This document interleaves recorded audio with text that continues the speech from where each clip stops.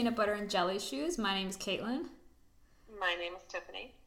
And in case you just didn't notice there, Tiffany's voice is a little garbled. And why is that, Tiffany? I am literally phoning it in today. We are stuck in the middle of this quarantine out here in Los Angeles, and we still wanted to try to figure out a way to make this happen, and this is the best we came up with after maybe like a 20-minute extensive trial and error period. Oh, at least, we tried multiple different methods to get clear audio, and this was the best we could come up with, so here we are. You're welcome. Yeah, thank you for joining me via phone, Tiffany. You're welcome. I'm so busy right now. I just had to find the time to carve it out of my schedule. Just absolutely slammed with stuff to do. She's being facetious. Don't you use your big words at me. You're being silly. I am being silly. I'm sorry. But yes, we really wanted to try to make this happen, and we're doing our best. So thank you for tolerating the quality right now. Yeah, and so in sort of the theme of the thing that's going on the planet right now, that will severely date this episode, hopefully in a year from now, is the quarantine. And we tried to watch something today that was on theme. And what did we watch? Well, we watched a little movie from 1996 called Biodome. Yeah, we did. We did. We have not had a conversation separately about this yet. Nope. But we're going to find out what the other one thought as we go. This is the first time we haven't watched something together. That's correct. It felt weird. I felt very strange sitting at home watching Biodome by myself on my laptop. That's 2020 for you, though. Yeah, and but the beautiful thing is that it's free on Amazon Prime, so we didn't have to spend $1 on it, thank God. Thank God. I might have been upset. I would have been upset. Yeah, like everyone would have been upset. So yeah, watch it for free if you are so inclined. But so Tiffany, you have seen this before. I saw this movie. I'm pretty sure I saw it in theaters, but I don't think I'd seen it since the one time I saw it. And I understand why I never watched it again when I watched it today.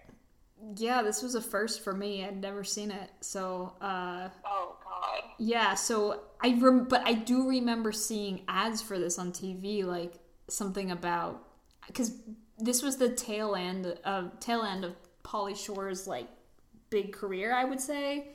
This is kind of like his last big movie. And I do remember seeing ads for it on TV, and I remember thinking it looked dumb, even as a 10-year-old. So, yeah.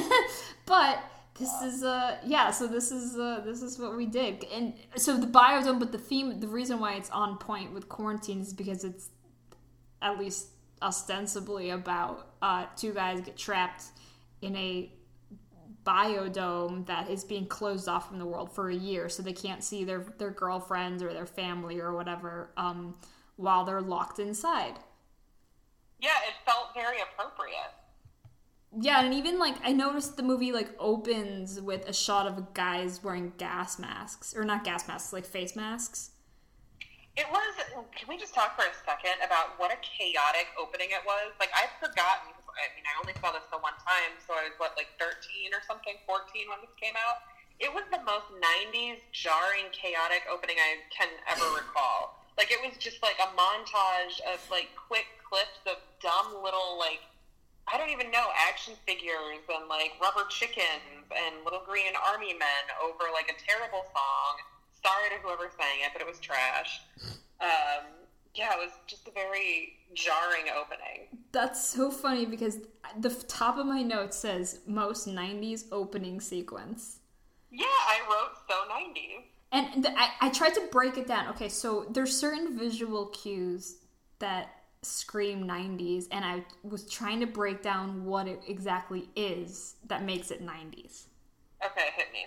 So, okay, old 50s black and white stock footage. That was very That was very popular. Like, if you watch old commercials or MTV or music videos, like, for some reason, 50s stock footage that's in black and white specifically was super popular for some reason. collage style lettering, like ransom note looking lettering.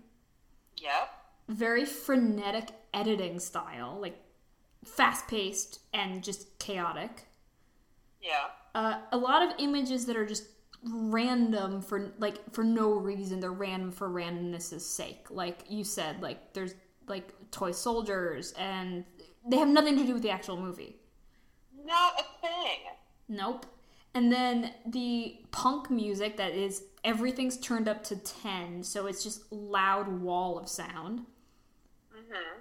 And things look dirty, like everything looks like it's been rubbed with mud. Yeah. And then the only thing it was missing that would have made it 100% peak 90s was anything with a fisheye lens. I'm shocked that there was no fisheye lens footage, but yeah, that was what I deduced was what makes it look 90s. You know the last movie that Stephen Baldwin was in before doing Biodome? No. The Usual Suspects. Oh my god. Like, a quality, like, you can't really argue, that is a very good movie. So he went from that movie to being Pauly Shore's little sidekick in Biodome. Like, I cannot imagine. That trajectory is absurd to me. That is, like, but why? I mean, I don't know. Are you sure? No. Are you sure it's the same Baldwin? Because I know there's a handful of Baldwins. There's a handful of Baldwins. I looked it up because I was like, what else has he done? And I looked it up, and that was the movie he did just prior to this. Like, because that was 95. I was like, oh my god. Like, come on. But can I ask you a weird question? Always. Do you find the Baldwins attractive? No. Okay, thank you. Do you? No.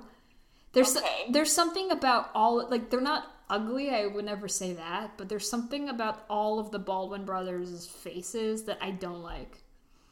I don't know what it is. There's like a rattiness to their faces that's just like a sneer. I can't put my finger on it, but there's something about them. I can objectively say, like, they're not bad looking, but, like, I just find them, I don't know, something about them. No, I definitely don't find them attractive. Okay, because I know some people really do. Well, who are you hanging out with? But I know, I feel like it's a thing. People find Baldwins attractive. Like, it's not, okay, I'm glad we're on the same page about this. Thank God. Yeah, thank God. But yeah, so it's him and Pauly Shore and the movie. Like, I don't even know what it's about. It's not about anything.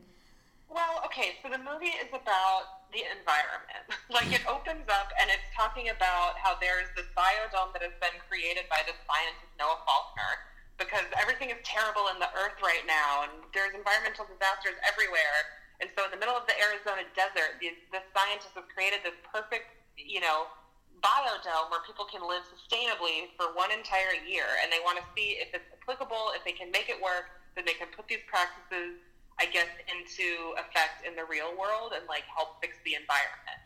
And so that's, like, the whole premise of it is there's this biodome and then these two fucking absolute imbeciles of human beings end up crashing the party. Like, they have to pee, and instead of being men just pulling over on the side of the road to pee somewhere, they think they see a mall, but it's actually the biodome. So they somehow end up inside the biodome to pee as the door is getting locked, and then they're stuck in there for a whole year. Yeah, that's it. That's the movie. All right, good night, everybody. That's the plot. See you later. Whenever this quarantine's over, bye. So yeah, because they show them, like, they're trying to pee. I didn't. Was there any dialogue about, like, if there's a reason he couldn't pee? So it's what's his face? It's the Baldwin guy. The Baldwin. His character's name was, what was his character's name? Doyle. And Pauly Shore was Bud, so Bud and Doyle. But they also call him Squirrel. Yeah, I don't know. I guess that's his nickname. So I don't know. So Doyle, like, they show him trying to pee multiple times, but he can't do it for some reason. But he still, like, doesn't even pee in a bathroom. He pees on a waterfall. Like, they sneak into the biodome because, yeah, like you said, they think it's a mall, and they pee into a waterfall, And then they're like, Yeah. okay, cool, now we can go. But then, yeah, like you said, the doors are locked. So that's the whole reason that they're stuck in there. And they can't... Yeah, because he had to pee. And you're telling me they couldn't have just peed outside? Like, you're telling me that is a man who has never whipped it out in public and peed on a bush? I don't think so.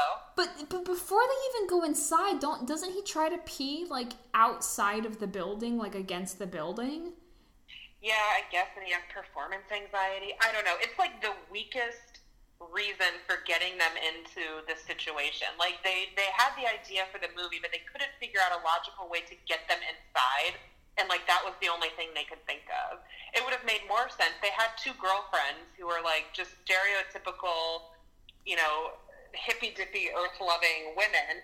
So it would have made more sense if, like, one of their girlfriends was a scientist in the biodome and they were there to say goodbye and somehow got inside because they couldn't bear to be apart. Something like that would have been more believable than, like, he couldn't pee outside. You just made the movie. And also, even if it, like, if they had said it was a number 2, then you can understand why they couldn't do it. Like, Are we talking poop? yeah. Like, they're, like, but it's like, oh, I have to pee, but it's like, literally, just pee anywhere. You're a dude in the middle of the desert. If you're a dude, the world is your toilet. Like, literally. God. So yeah, the girlfriends, okay, so the movie begins with, I guess, Pauly Shore and whichever Baldwin this is. Wait, Billy? Steven. Which one? Steven, okay. Steven, yeah. Steven Baldwin are like roommates, and it's Earth Day, and their girlfriends are trying to get them to do some Earth Day event to, as they said, save the whales, which was 90s buzzwords ahoy. That took me back. Yeah. And so they try to get out of it by, like, man. He knocks him out, and they make up some story about he, like, fell and hurt his head, and he's too injured to do anything. Right, but then the girls figure out quickly, like, wait a minute, you guys are lying to us. You just smacked them on the head to avoid doing this volunteer work. F you, we're going by ourselves, like, see you later. And then, yeah, it's, I don't know. It's bad. I think my favorite part of the movie, not my favorite, that's a strong word. I think the most believable part of the movie is, like, once they're locked inside, like, these doors are sealed. Like, they are not opening for anybody until the year is up. So, like, the scientists have to figure out what the fuck to do. And, like, the guy who's created the project and done all the funding, like, does this really hard pivot to talking about, like, yes, this was planned all along. Like, we put in these two complete idiots who are not scientists to simulate chaos theory to see what it would really be like in the real world when you can't control all the factors. And I was like, that actually is, like, a pretty decent, like, pivot that kind of makes sense. Like, I buy it. So that, to me, was, like, the only thing in the movie that made sense. Yeah, because I'm trying to explain it away. No, because you're right. Because it would be, if there was a real world version of this, there are going to be, like, I mean, hell, we've seen just in quarantine, there are people that aren't obeying any rules and going nuts. So it's an interesting element, and that was, yeah, you're right. That was, like, a smart turn. It was a smart turn. One thing I was trying to figure out during the whole movie, and then I sort of lost interest in it. There was a point where I think I could have figured it out, and I just didn't give a shit anymore. Was like, how old are they supposed to be? They say that they're in junior college. Yeah. But I'm guessing, like, they're probably burnouts, so they're probably, like, my guess was, like, they're supposed to be, like, 24, 25-ish. Okay. What did you think?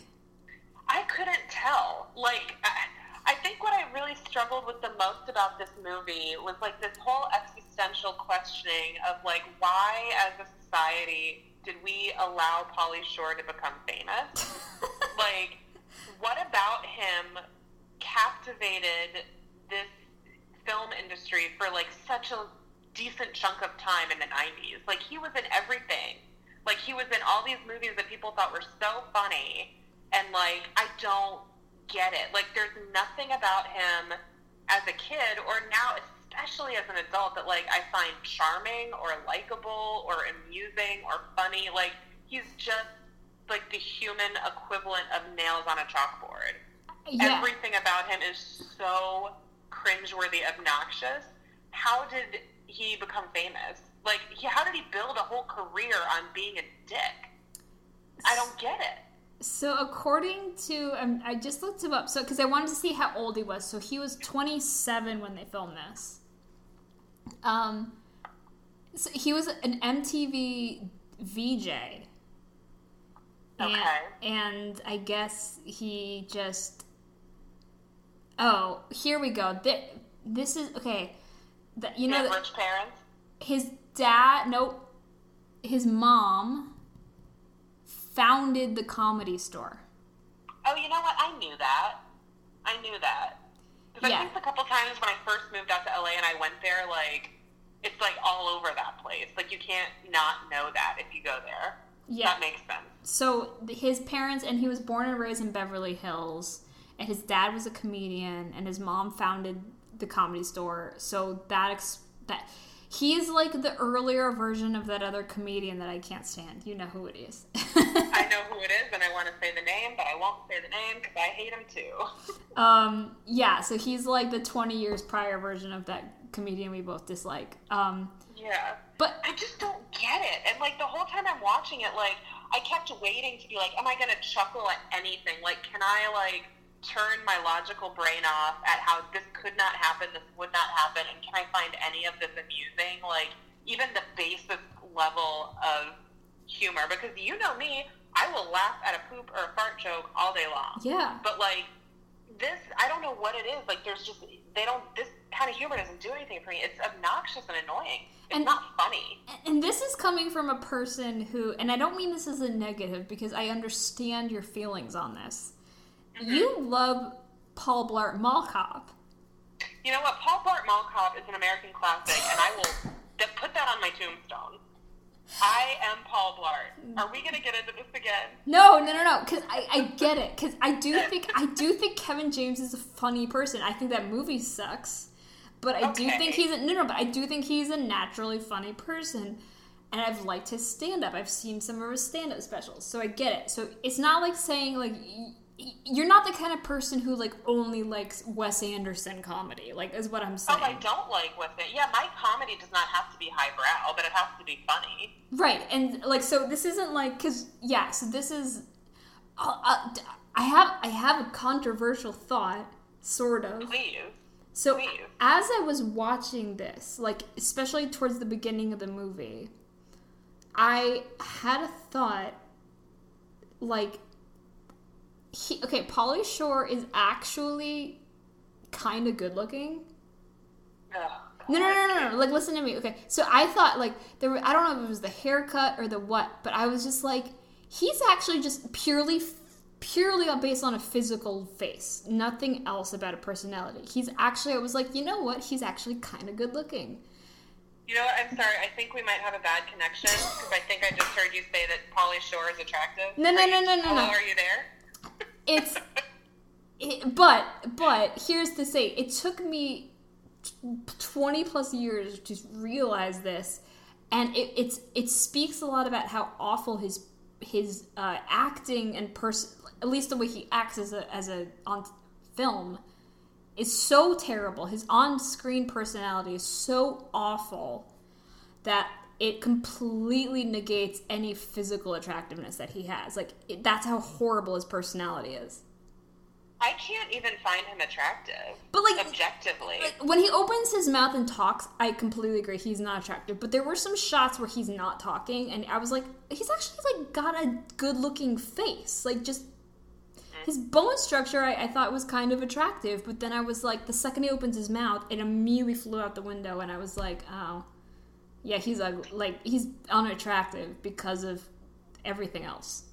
Well, and it's just so weird because I think, and again, I haven't seen, like, what were some of the other ones? Like, Son-in-Law, and, like, he did, what was Jury Duty? Didn't he do one where he was in the army? Like, they're all the same. Like, he's the same character in all of these movies. And America, like, bought this for a while and, like, made him famous and gave him a whole lot of money.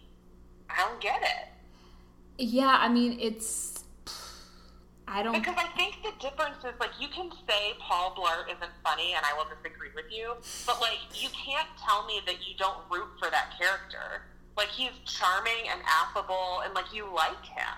Yeah. But these two characters, like, you don't like, they don't really have any redeeming qualities. I mean, we're getting way off topic. This is just turning into, like, a We Hate Pauly Shore podcast, but, like, there's just so much that happened in the movie that is just so bad. Like, I think they think we're supposed to find them charming and, like, oh, these guys, like, they just can't grow up. They're just so silly and goofy. If I knew someone like that in my real life, I can't even tell you how fast I would, like, block their number or never see them in person if I could help it. Yeah, and they're presented as the heroes of this movie, and, like, you're supposed to be rooting for them, and I'm like, they're criminals. Like, they break into this biodome. Now, that was an accident, I will say, because they're too dumb to know better. But the minute that they get into this biodome, they commit a plethora of crimes. Well, the first one is actual sexual assault. Remember when they're trying to go and, like, they want to sleep in beds, and because they only plan to have 4 scientists in there, or 5 scientists in there, they only have accommodations for that many, so they end up putting them in, like, a linen closet, and they're like, we're not comfortable here, so they go and they crash the rooms of the 2, of course, sexy female scientists, one of whom is inexplicably played by Kylie Minogue, which we should probably talk about, but, like, they go and they crawl into their beds, and they don't, like, try to keep a distance, they, like, immediately start groping these women in their sleep. It's horrifying. It's to the point where I actually think an actual rape might have occurred. Like, the way that they were, acting and there was thrusting going on, I was like, oh my god, they literally just raped these women. Well, yeah, and then they run out of the women, like, realize they're being assaulted in their fucking sleep, and then they wake up and scream, and the guys run out of the room, like, laughing, like, this is the funniest thing that's ever happened. Yeah, and then, so, I don't know if you noticed this, but so every time they make a sexual joke or flirt with any woman in this entire movie... Pauly Shore looked at the camera? No, I was going to say the women never have a response. It's just silence. It's just, like, an eye roll at best. But, like, there's no... It's, like, to the point where they didn't even bother to write lines for these ladies. Like... They just constantly... And these are women who are supposed to be scientists. Like, they're not, like, young women. Like, they're women, like, in their 30s. Like, older than these guys. They are scientists chosen for this project. And these 2, like, horn dogs come in and, like, make gross sexual comments to them. And then they just are silent. No response, nothing. Yeah, I mean, I don't know how much of that can be blamed on this movie as blamed on the time, because all of the females in this movie were created that way. Like, they were all just put in there to be, like, sexualized and subjected in that way. So I think that's more a sign of just, in general, how women are treated in Hollywood especially, but society in general, you know what I mean? And it was a different time where, like, in the 90s, like, people got away with that kind of shit a lot more frequently, and it was used as humor. I think that was what was more upsetting. It's like, that was used as, like, that was a joke. That was a joke that was written into the script. It's like, this will be really funny to have them, like, molest these women who are not consenting. Like, I don't want to sound like a feminist killjoy, but, like, Jesus Christ. Yeah, it was a lot. Like, you know me, I'm not, like, gung-ho, I mean, necessarily vocally about that, but I was like, ugh. Like, I just felt uncomfortable watching that shit.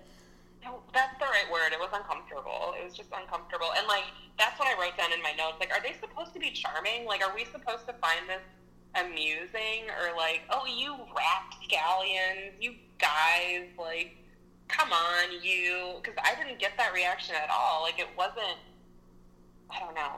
It left a bad taste in my mouth, quite honestly. I concur. And then, so, but, like, the actual movie itself, it's, like, I wish, like, we could go more into the plot, but, like, there isn't a plot. So it's weird, because, like, all of a sudden, halfway through the movie, they introduce all these new characters that we've never seen before, that I don't know what their purpose or their, like, what, so, Pauly Shore's girlfriend, who was played by, apparently, a woman who, for decades, I thought was Jennifer Tilly, and is not. No, that's Joey Lauren Adams, right?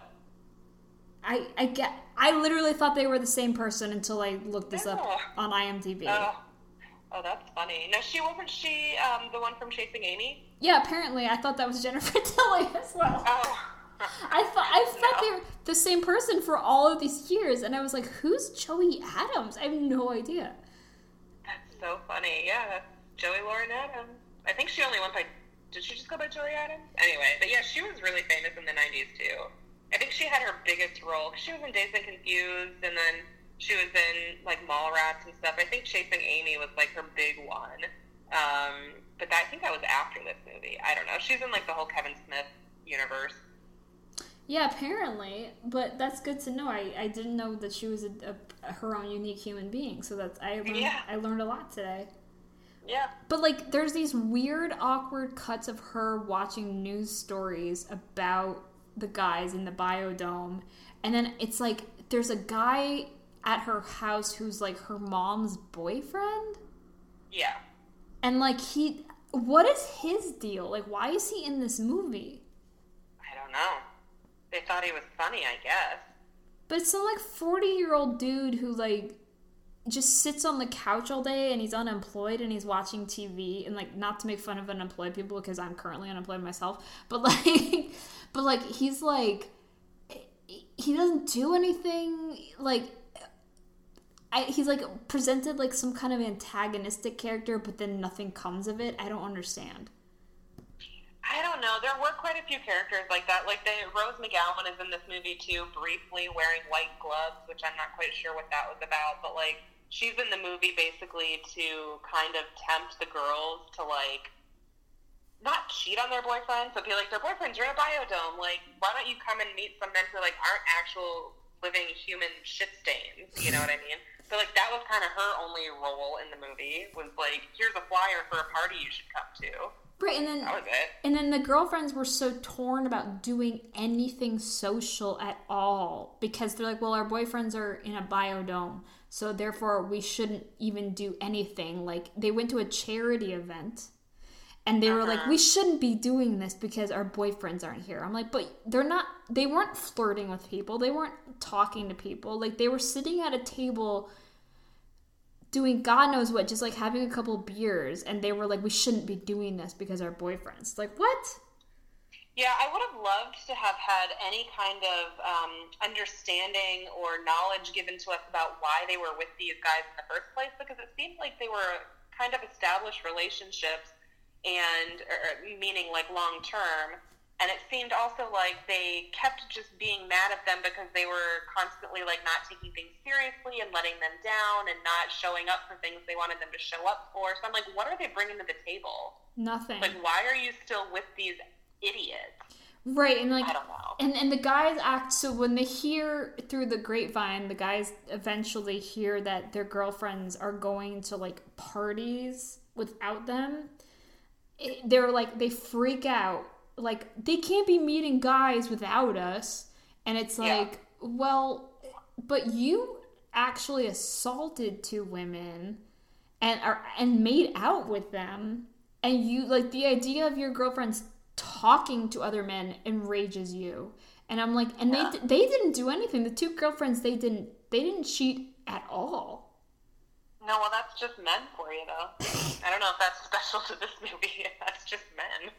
But like, yeah. No. But then, I don't know. Like, yeah. So I was just gonna try to get to the plot a little bit. I mean, like, the only line I really remember from the trailer is, like, once they realize they're stuck in the biodome, like, Pauly Shore has that line where he's like, just because we're stuck in a bubble doesn't mean we can't cause any trouble. So, like, these 2 dudes that have locked themselves in, that are ostensibly old enough to realize just how much they're fucking up this $100 million project, they decide to just wreak havoc. They don't decide to try to lay low. They don't ask how they can help, how they can stay out of the way. They just, like, go fucking nuts. Like, they bungee jump off something. I don't know how they made bungee cords. They, like, destroy the entomologist's room with all of, like, these bugs, these rare insects that he's been collecting and, like, trying to get to breed that have never bred in the natural world. They, like, just destroy all that. They, like, are playing football and, like, peeing in the waterfall and, like, they find this room full of junk food and nitrous oxide and just destroy all of that. And, like, they just go out of their way to do as much terrible shit as possible. Not even like they're just trying to keep themselves entertained. They're doing destructive things to be destructive. Yeah, they're not doing it to, like, entertain themselves. They're doing it specifically to be assholes. Yeah, they commit so many crimes. Like, yeah. They, like, theft, the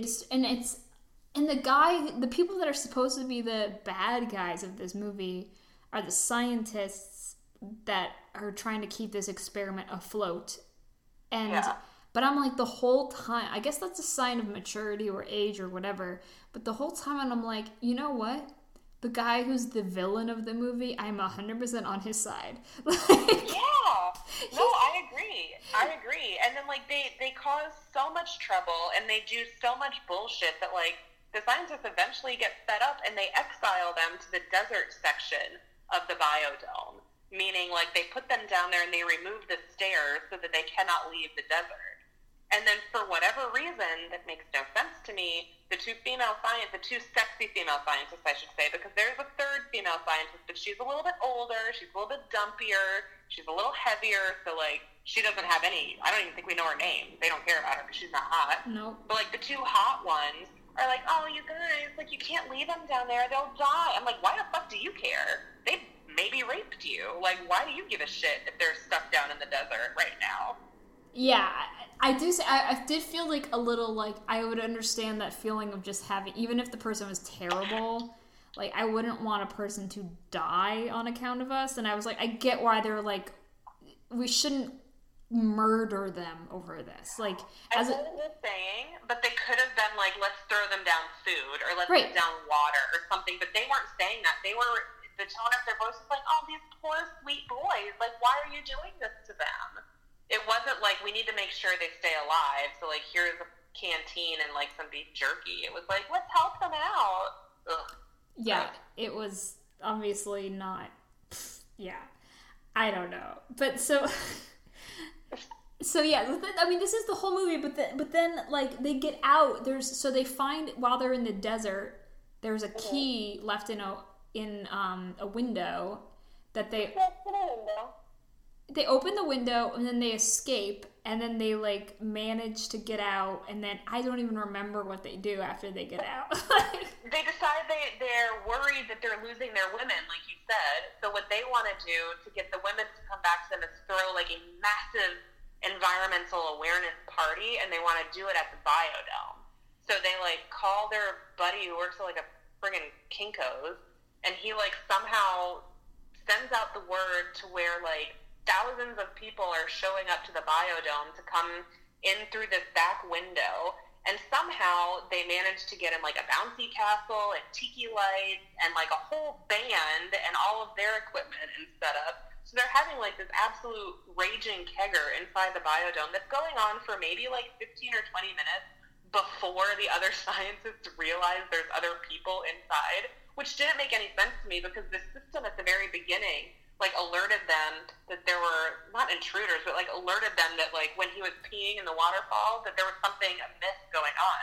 So you're telling me that system will tell you when someone's peeing in the waterfall, but it's not going to tell you when a window opens, when people leave, and then when more people come in? Yeah, like 1,000 people enter, and apparently that doesn't disrupt the ecosystem at all. Yeah, what did they notice? You know what we did skip over? I got to circle back to, because I wrote down as an exclamation point, the women, their girlfriends, are at the junior college campus, like, at their version of, like, an environmental party or whatever. Did you see who the band was there? Tenacious D? Yeah, it was, like, baby Tenacious D. Jack Black looked like he was, I don't know, 200 pounds lighter and maybe, like, 30 years old at best. I was like, aw, what's he doing here? Get out of this movie. You're better than this. Yeah, okay, I mean, should we talk about the cameos, right? Because there's a lot of cameos in this movie. I don't know if you noticed all of them. I don't know. I had an eye out because I thought there might be, but I don't know how many I missed. Who do you got? So yeah, Tenacious D. This is the earliest I've ever. I mean, this was filmed in 1995, and Tenacious D is in the movie, which I'm like was shocking. That's Tenacious D, by the way, because I waited till the end to see if they were, because what is it, Jack Black and his other guy's name, Kyle Gass or whatever, so I wanted to see if they were credited separately, but it was one line of Tenacious D. Aww. Yeah, well, I mean, I'm glad that Kyle Gass got equal credit. But, you know, I had never seen them in a movie earlier than this, so good for them. This might have been their first big role, I don't know. But I recognized Jack Black's voice immediately, because, like, you hear them singing before you see them, and I was like, holy shit, that's Jack Black. Yeah. But, so, yeah, Rose McGowan, like you said, she has maybe 4 lines in this entire movie. Yeah. And I don't know if you noticed at the very end of the movie when they're waiting, like, there's a whole thing where they're waiting for the guys to get out of the biodome, and there's, like, a crowd waiting. She's pregnant in that scene. Who's pregnant? Rose McGowan's character. She has, like, a huge baby belly in that scene. Absolutely did not notice that. Yeah, I don't know why. I don't know if there was a cut scene, but yeah, she was visibly pregnant. So that was weird. But another... Phil Lamar was in it. What? Did you see that one guy, Phil Lamar? I had to look him up because I was like, oh, I know that guy's face. He does, like, all these... I feel like you would know him. He does a ton of, like, voices for animation. No, I know because he was on Mad TV and he does Samurai Jack's voice. Yeah, he does so many voices. But yeah, he was in it at the very, very end. He was, like, one of the reporters. Oh, I didn't even notice Phil Lamar. Yeah. No, but I definitely know who he is. And okay, so 2 more other big cameos that were crazy. So do you remember the scene where the girlfriends are at the college and they're signing someone's shirt? Yeah. That is Bill Clinton's brother. 100% did not know that. I didn't know it either until I looked it up, but that is Roger Clinton. Why he's in it, I don't know, but he's there. And then the biggest mindfuck cameo for me was, so they have several flashbacks to when they're kids, when the 2 losers are kids, and then at the end, the mom, the woman who plays Pauly Shore's mom, you know who that is? That's Patty Hearst. It's Patty Hearst. Yeah. Are you okay? You sound a little muffled right now. I know. I'm okay. I haven't changed anything. Can you hear me? Now I can hear you. Sorry, oh no. You got super muffled for a minute there. Sorry, technology. But yeah, it's Patty Hearst. I recognized her. Yeah, that's... Why? I don't know. She like tried to be an actress, I think, around that time. She had a few roles and stuff, like, I'm trying to think of I don't remember what else she was in. But I do feel like she had a few other little film roles. Yeah, she did. It was just, but Biodome, I don't... Yeah. And they filmed this in California, and so the location of the actual Biodome is, I've been there, it's in Van Nuys. Oh, really? I was going to ask. I figured you would know where it was. It's water reclamation.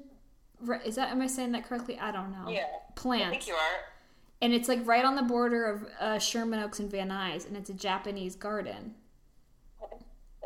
Yeah, and I've been there before several times, and I was like, and it looks exactly the same. Like, nothing has changed.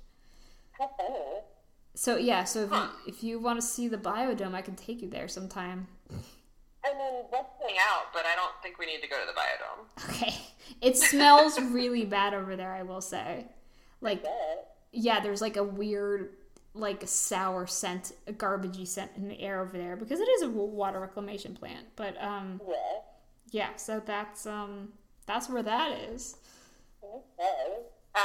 Okay, so back to the tenuous plot. Yes. So they have this massive party, and the girls show up, and they get furious, and they break up with them because they're, like, again, their only character or personality trait is we like the environment. And so they're like, I can't believe you guys, like, ruined this whole thing, and, like, you're terrible, and I never want to see you again. Lose my number. Bye. And this is the point in the movie where the guys are like, oh, we fucked up. We should fix this. And at this point, I paused the movie, and there was less than 30 minutes left.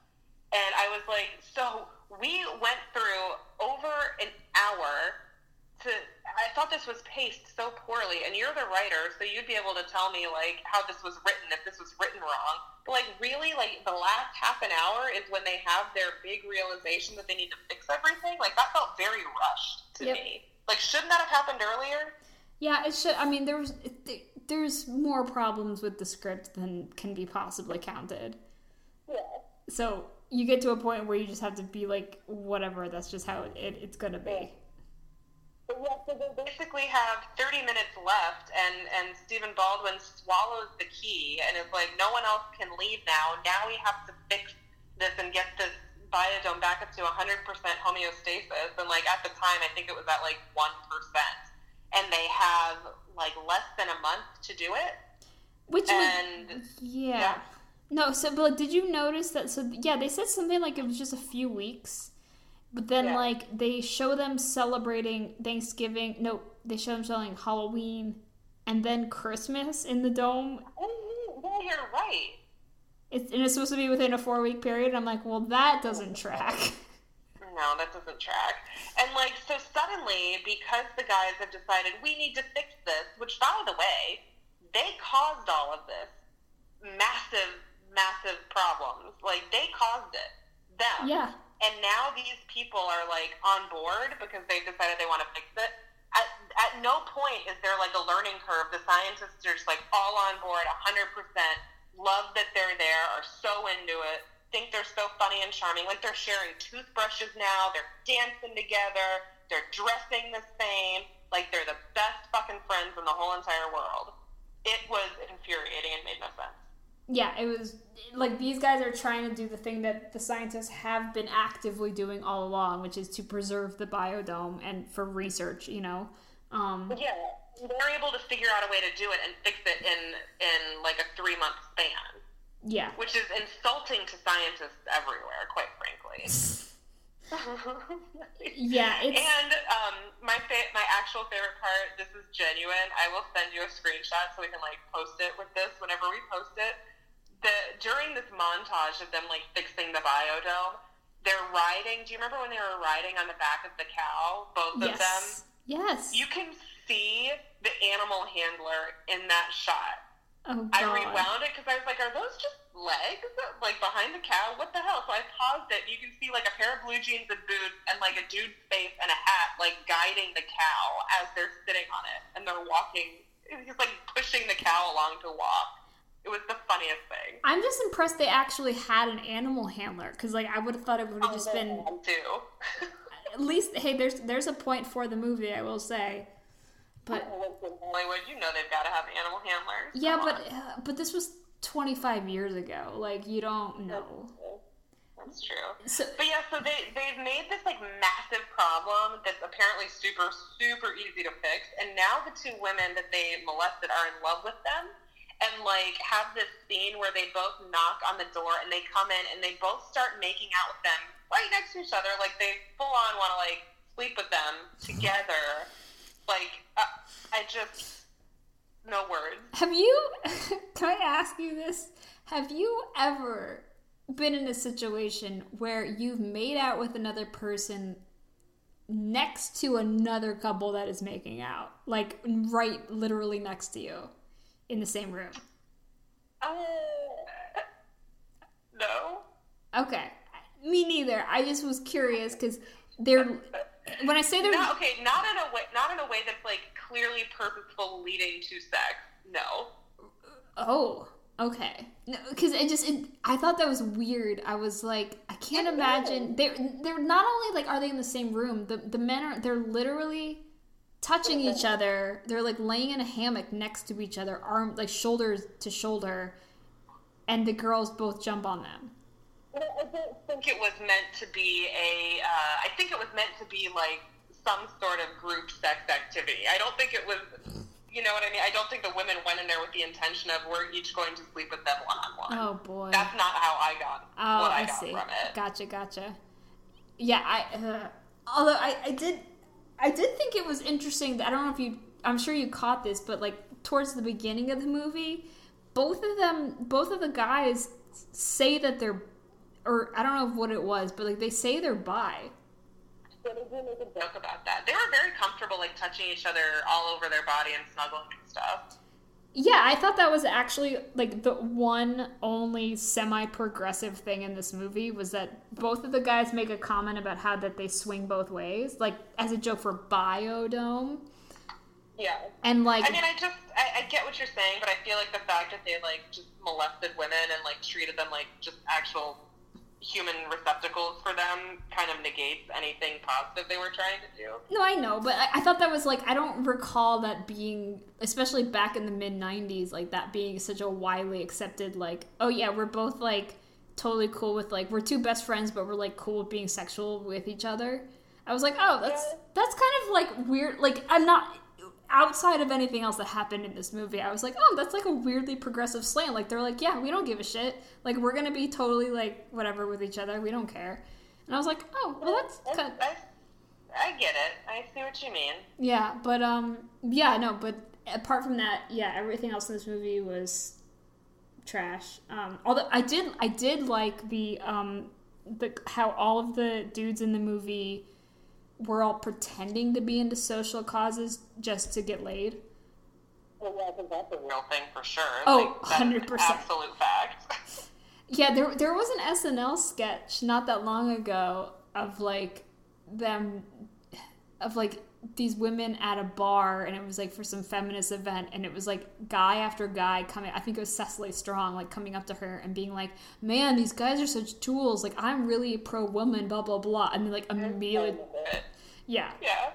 And, like, just one after the other, and it was, like, a dozen men just like, oh, that guy sucks, I'm so sorry about him, but I'm really... And then just trying to make out with her again. Yeah, the one guy in this movie even says that, because Lauren Adams was like, you don't even care about the environment. He was like, no, I was just trying to get in your pants. And I was like, well, that's the most honest thing that anyone has said in this whole entire movie. It's so true. Like, yeah, like, I mean, I've even dated someone that shall remain nameless who, like, kept insisting without any prompting that he was super feminist, and, like, I said, I mean, you know me, I don't bring up feminist topics in conversations. No, you don't. And I don't, yeah, and so, like, he would just out of nowhere be like, you know, I'm a feminist, and I'm like, we were just talking about Lord of the Rings, like, I don't, okay? Like, it's not, like, apropos of nothing. And then, I don't know who that is. And then, like,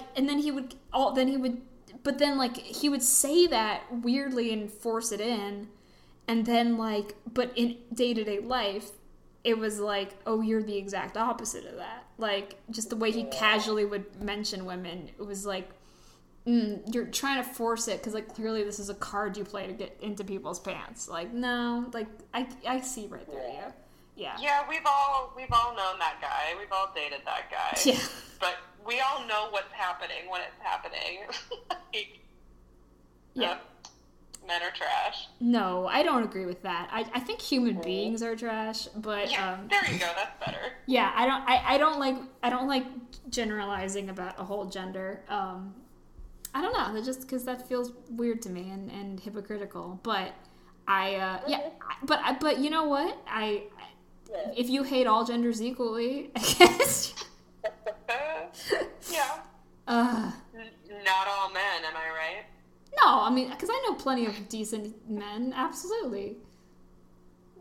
I also know a lot of shitty women, so I think I just think the human race is just dumb. Yes, I agree with that. I know a lot of shitty women too. The shitty men I know are able to do a lot more with their shittiness just because of their position that they were born into naturally through no choosing of their own.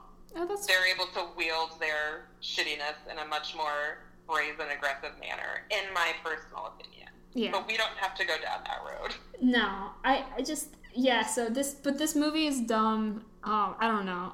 I noticed, so I noticed before I clicked on the link to watch it, that it has 4.5 stars out of 10. I mean, that's kind of generous.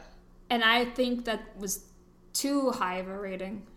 Yeah, it's a generous rating. And I mean, because this movie basically ends where, like, they magically fix this huge disaster they've created, and then, like, the lead scientist at the beginning of the movie has, like, gone insane and started making bombs out of coconuts, and he decides that, like, he wants to bring down the biodome when it, like, reopens on Earth Day, a year from once it closed. He wants it to explode. So he's like planting these bombs everywhere with the help of Pauly Shore and Stephen Baldwin, who are too idiotic to notice that these bombs or that these coconuts have like wires coming out of them, and like they're actively turning switches on the coconuts before they put them down. And so only at the very end do they realize they're bombs. When like the guy throws one and it explodes. Remember, inside one explodes in the biodome before it opens. Yeah, and they're like, and when it opens, at the end it says it's 100% homeostasis. I'm like, how? A bomb went off like 5 minutes ago inside. How is everything fine?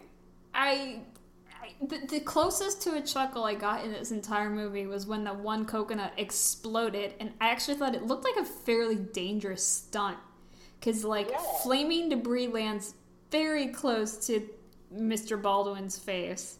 Yeah. And I was like, oh, that actually looks like it would have been a scary stunt. And then after they pause and look at all the flaming debris, one of them says, I don't think these are normal coconuts. And, like, that's the closest I got to a chuckle in this entire movie. That hit you in the right spot? Sorry? I said that hit you in the right spot. Just because it was so stupid. Like, that I was like, it's so stupid to the point where I am amused by it. But then the guy, he's trying to blow it up for, like, because it's his life's work and it's been destroyed. And so he's like, well, if I am going down, taking the whole thing with me, I guess. I'm not quite sure. I don't know. I mean, it ends up with them being touted as, like, heroes for saving the biodome. Yeah. Even though they caused the problem in the first place. All I know is that the very last thing I wrote down is I hated this. I'm glad you hated it. Yeah. It's not good. I mean, it's very time capsule-y in terms of, like, just the vibe of the mid-90s perfectly are encapsulated in this. Like, 100%, yeah. But yeah, it was so poorly written, it was poorly acted, like everything. Poor Kylie Minogue, like I don't know. I think waiting for the moment where like they would play one of her songs or something, because that's such like a mind fuck when you have a celebrity playing a character that's not their celebrity, but then they make reference to them on that show or in that movie. Do you know what I mean? Like, for example, there's a thing, I think it happens a lot in Friends. Like, they talk about Die Hard a lot. And then there's, like, those few episodes where Bruce Willis shows up as the dad of someone that Ross is dating. But he's not Bruce Willis. He's just playing another character. And I guess, like, as the audience, it's supposed to be, like, a wink and a nod. So, like, remember when they talked about Die Hard? But to me, it's like, so in their universe, Die Hard exists, meaning Bruce Willis exists. So they would recognize this person. They should at least freak out and be like, oh my God, you look just like, you know, the guy who plays John McClane in Die Hard. So I kept waiting for like that conundrum to happen in this movie, but it didn't. I think that would have been giving them too much credit.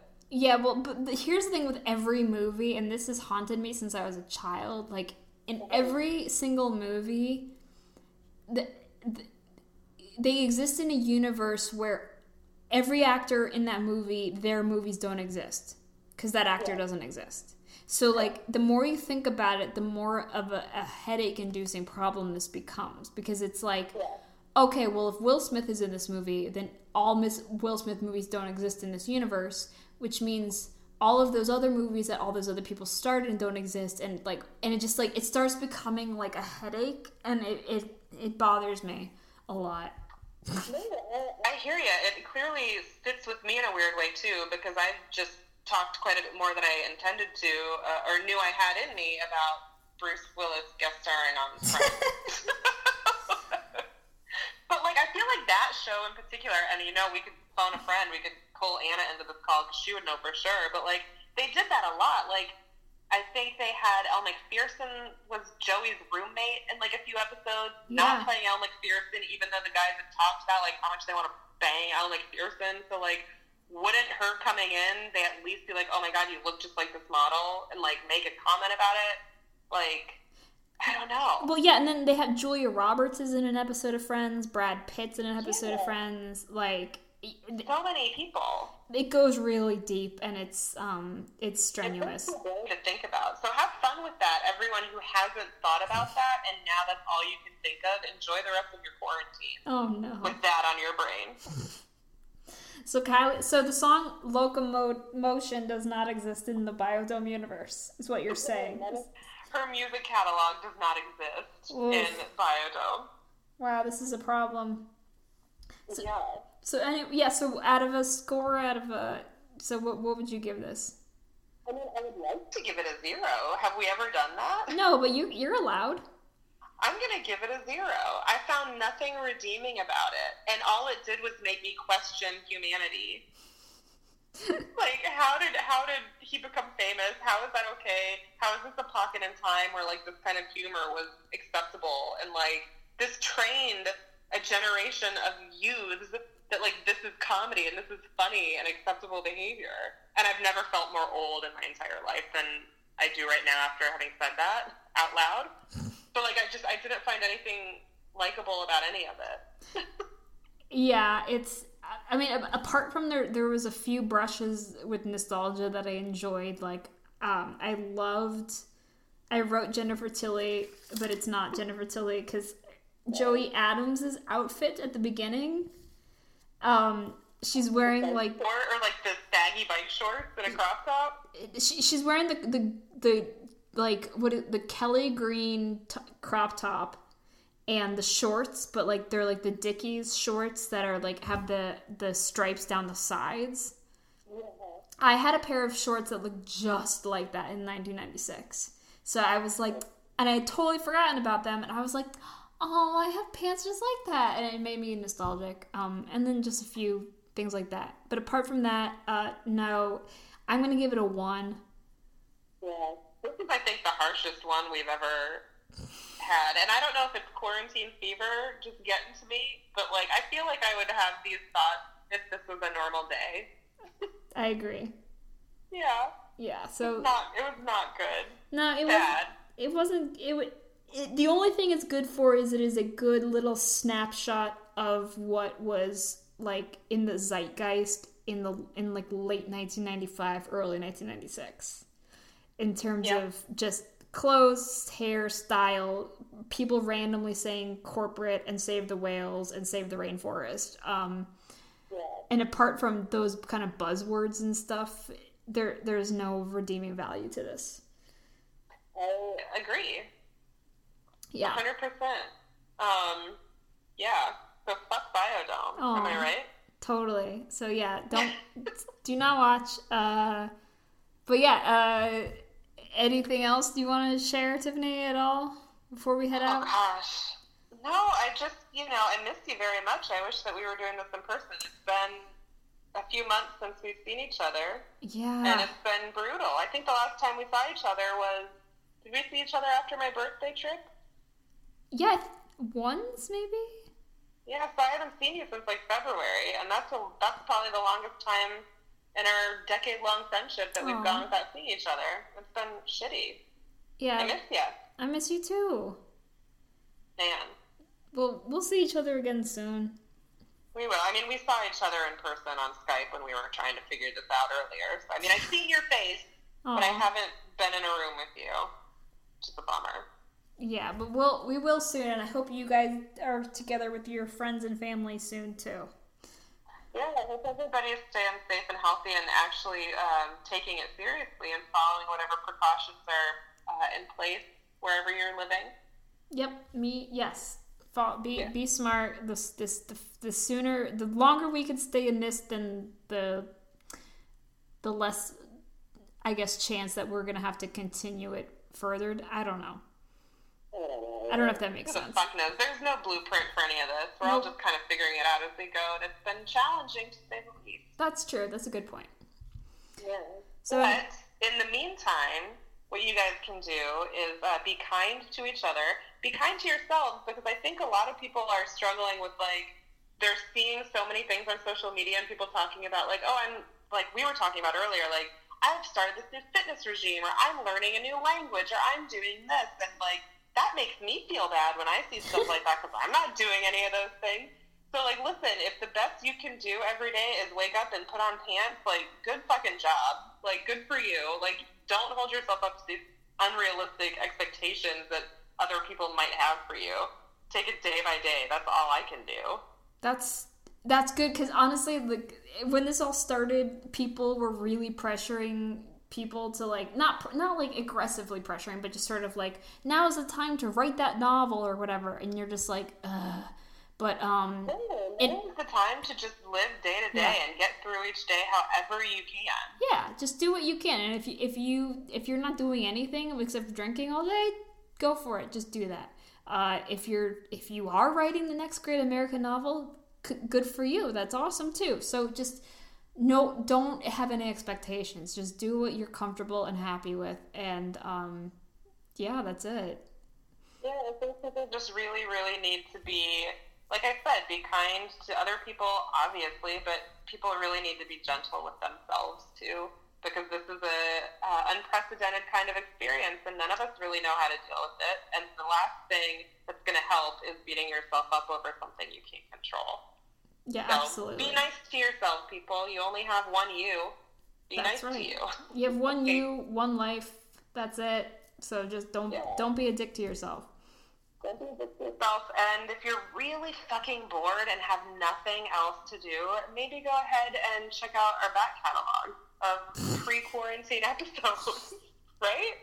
There you go. Yeah, give it a shot. That is great advice. Don't laugh at that. No, I'm not. No, that was smooth. That was real smooth. So smooth. And something else you can do is follow Caitlin on Twitter. She's funny as hell. Yep. What's your Twitter handle? At Duffosaurus_Rex.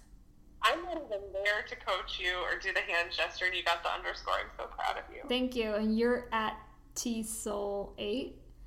Yeah, but I don't ever tweet. I just like tweets and retweet things. I don't have anything to say, so I don't say anything.